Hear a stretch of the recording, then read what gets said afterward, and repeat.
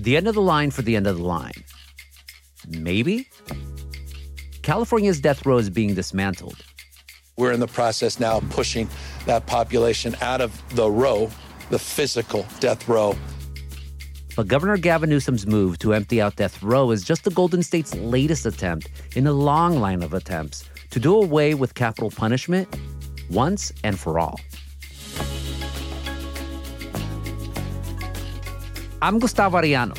You're listening to The Times, daily news from the LA Times. It's Wednesday, February 16th, 2022.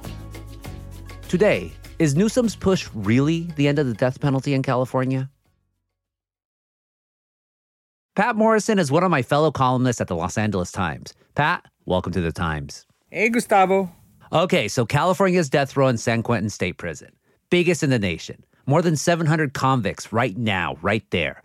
All of those people are still supposedly going to get executed someday. But now they're getting moved out. 3 years ago, Governor Newsom put a moratorium on executions. Is this latest move related to that? It is. It's about dismantling the country's largest death row. This is what voters voted for in 2016. At the same time, get your head around this. They ordered the state to speed up executions, but they said, let's move the condemned to other prisons. We want them to start working, paying reparations. And this effectively empties out one of the most infamous sections of one of the most infamous prisons in the nation. And if it seems like there was ever a moment to end the death penalty in California, it's now. The voters want it gone, and so does Newsom. He is opposed to the death penalty. I think there's other ways to hold people to account.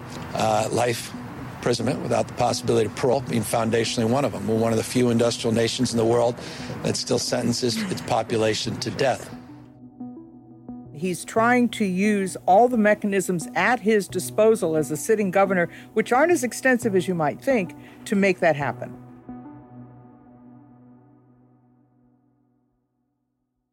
Are their sentences now different if they're all getting moved out? And do you think this is the real official last gasp of the death penalty in California? Their sentences have not technically been commuted. They are still under sentence of death. However, the practical effect of this is that there will be, for the foreseeable future, at least the Gavin Newsom future, no more executions in the state of California. This was controversial because in 1972, when the state Supreme Court cleaned out death row, those people who were there were given new sentences, which was life with the possibility of parole. And that riled a lot of people, which is why the voters put the death penalty back into place. Oy, this history. Voters don't want the death penalty 1 year, then want it the following year, and they elect politicians who vote to ban it, then elect people who vow to protect the death penalty. It's a damn whipsaw. This is all back and forth stuff. The courts will say it's cruel and or unusual punishment, throw it out. The voters will come back in and say, no, we still want it. The courts will say you can't hang people. And the people will come back and say, all right, let's do the gas chamber. Then the courts will say you can't do the gas chamber. All right, let's have a lethal injection. Coming up, we talk about some of the cases that have pushed public sentiment about the death penalty back and forth between loving it and hating it.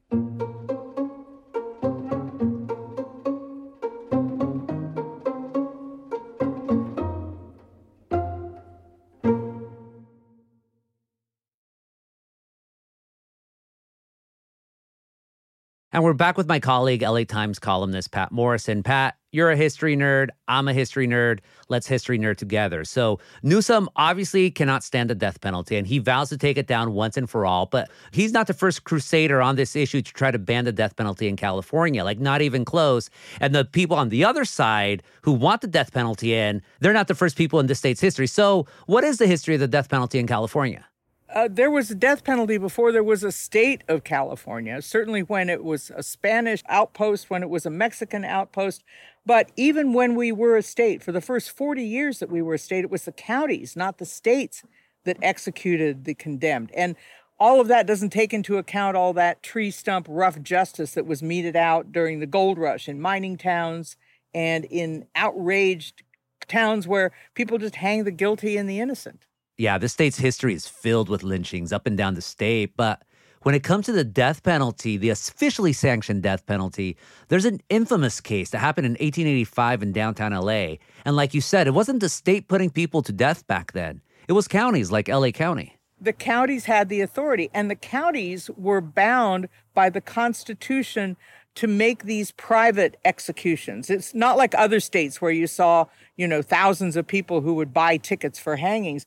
But even so, this execution, a double execution in March of 1885 from a couple of killers, they set it up almost like a stage set. It was 20 feet square, 7 feet tall. It was all covered with canvas, supposedly to stop what the LA Times called promiscuous sightseeing. And yet the hills around this hanging spot in downtown LA, at least 6,000 people, that's like half the city's population, out on rooftops and hillsides trying to look as Rodolfo Silvas and Francisco Martinez were being hanged.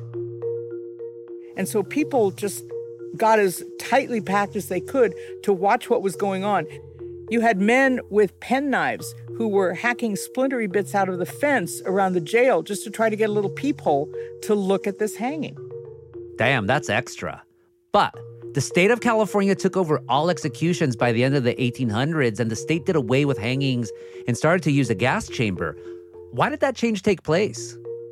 It took a long time, and hangings were then being seen as kind of backwards, as kind of frontier justice. Then they started using the gas chamber because that was more humane. The idea that hanging was cruel. And of course, if it wasn't done well, you could hang there and strangle for 10 or 15 minutes. But the gas chamber was supposed to solve all of this. And yet it didn't exactly do that. There was even a poor pig that was used as part of the cliche, the guinea pig, to test the so-called humanity of the gas chamber. San Quentin had a prison farm, and some luckless pig was chosen to be, as you say, the literal guinea pig in the gas chamber. But it took 35 minutes for this pig to die, and yet the prison official said, oh, no, it's not going to take anywhere near that long for a human to die. Ay, pobrecito pig. But despite its horrible death, the state of California moved forward with the gas chamber. I mean, in the 1930s, they used it to execute a little over 100 men. And then in the 1940s, there was a man named Alfred Wells who had a sad story involving it. Well, Alfred Wells was not unfamiliar with the workings of the gas chamber because he'd already been in San Quentin on some burglary rap, and he had helped to build the gas chamber, the pipes, the fittings, the gauges. He had worked under, obviously, the direction of others to put the gas chamber together before it was put into use in 1938. Next thing you know, he's back in San Quentin on death row for a triple murder and has to go to his death in the device that he himself helped to build.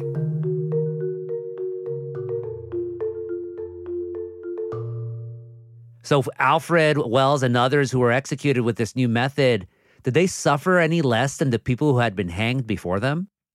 Oh, there were horrible things that happened. This poor pig at 35 minutes, people were taking 9, 10, 12, 15 minutes to die in the gas chamber, which was supposed to be a humane means of execution. So the argument was, look, this is definitely not humane. Someone is sitting in there struggling to breathe, knowing that there's cyanide sitting under your butt, the fumes waving up into your nose, into your nostrils, into your lungs.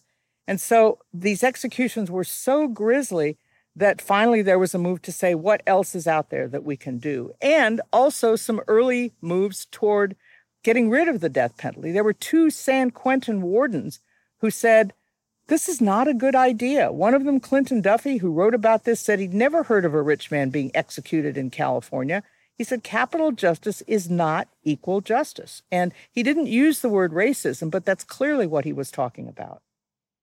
So by the 60s, Duffy wasn't alone in his thinking, and public sentiment started swaying away from the death penalty. And that resulted in the time between executions in California growing longer and longer.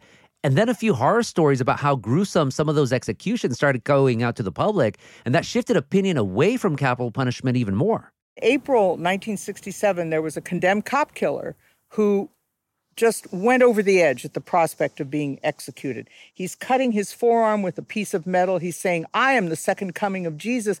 He strikes the crucifixion pose. He smears blood on his palms. And he's standing there naked saying, this is the blood of Jesus Christ. I am going to save the world. There was an artist there named Howard Brody who was sketching this for television because, of course, nobody was allowed to photograph these. And Brody said, look, I've covered 4 wars. I witnessed the execution of 3 enemy soldiers during the Battle of the Bulge, but I have never seen anything more dehumanizing. There was another man who slit his own throat and had to be dragged to the gas chamber with blood spurting over the guards, over his shirt, leaving a trail along the hallway, and to be strapped in, gurgling his own blood, even as he was being executed. This is the kind of thing that not only turns stomachs, it turns people's opinions. And then not only was it people's opinions, but also the courts, because I remember the U.S. Supreme Court stayed executions for a while, but so did the California Supreme Court. The argument was whether the point of cruel and unusual was cruel or unusual.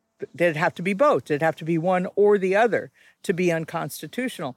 And the California State Court in 1972 struck down capital punishment, saying it was cruel or unusual. And that's what commuted all of the death row sentences to life in prison with the possibility of parole. That included Charles Manson. That included Sirhan Sirhan, the assassin of Robert F. Kennedy. That was what was so controversial that the next year Californians went to the ballot and said, no, sir, we want our death penalty back. And who was main proponents of bringing back the death penalty? Was it law enforcement or was it just the voters themselves? You had a lot of law enforcement, you had a lot of families, you had the Manson murders of only a few years earlier, which were particularly heinous. Victims' families were very ardent in their support of the death penalty. And so in the law and in public opinion, it still had a lot of support.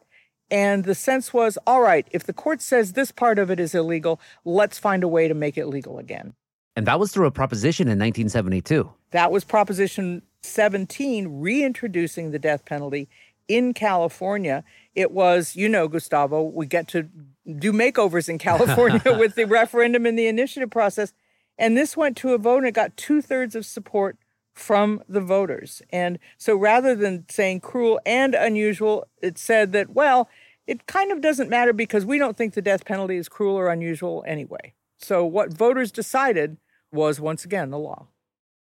Despite Proposition 17, there were no executions for over 2 decades, in part because there was all this litigation and even a court case that halted capital punishment.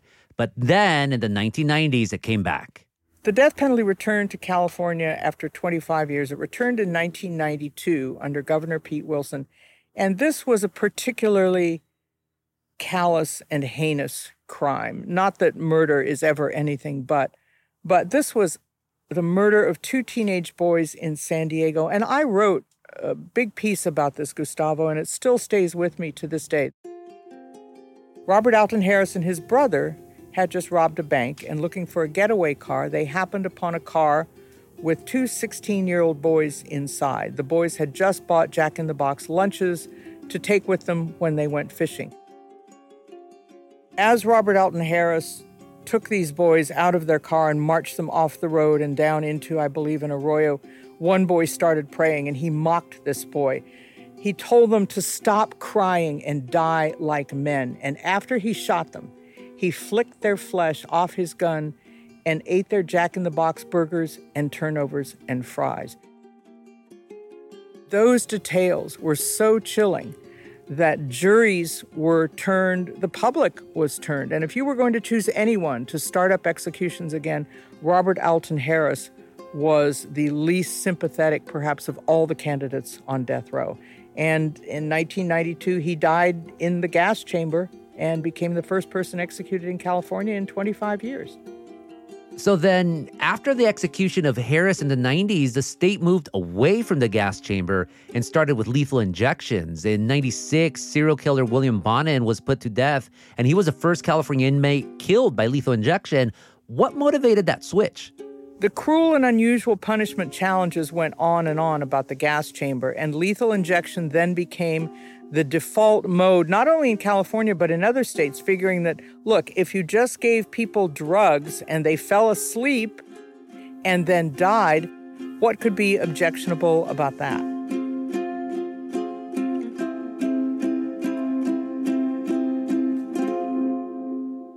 We'll be back after this break.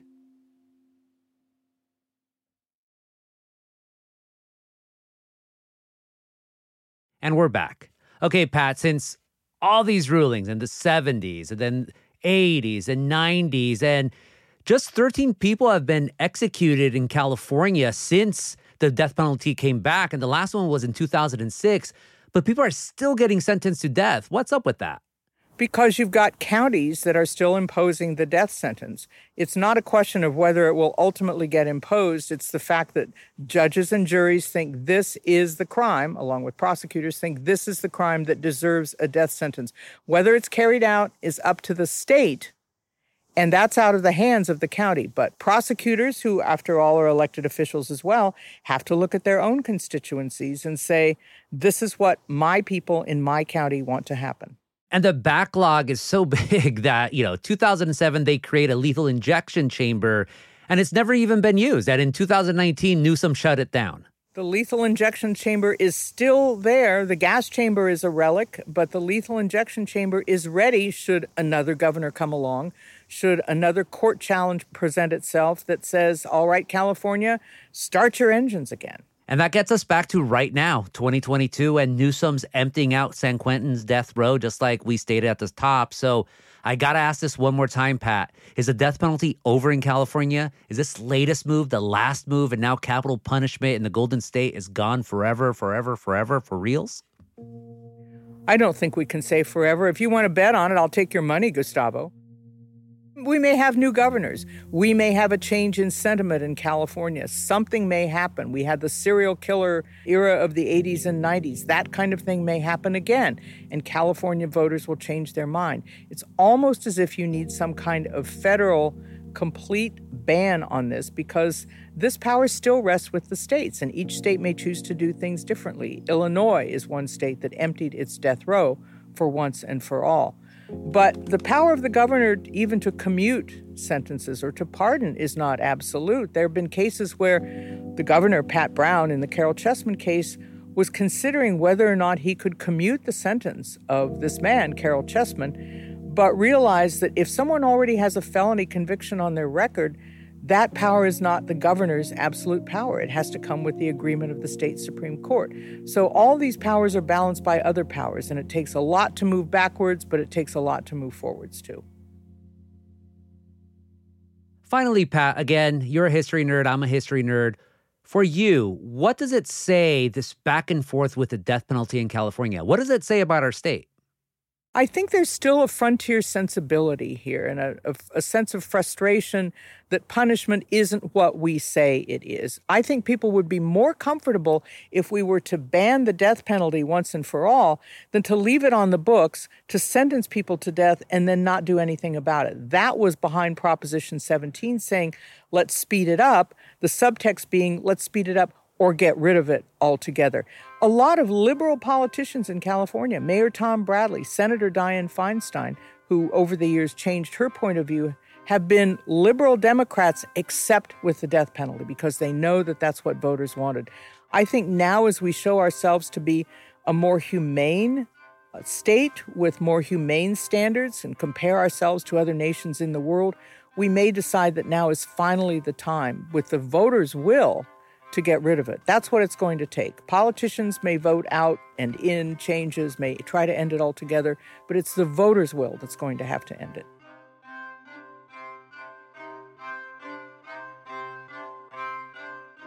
Pat, thank you so much for this conversation. Un placer.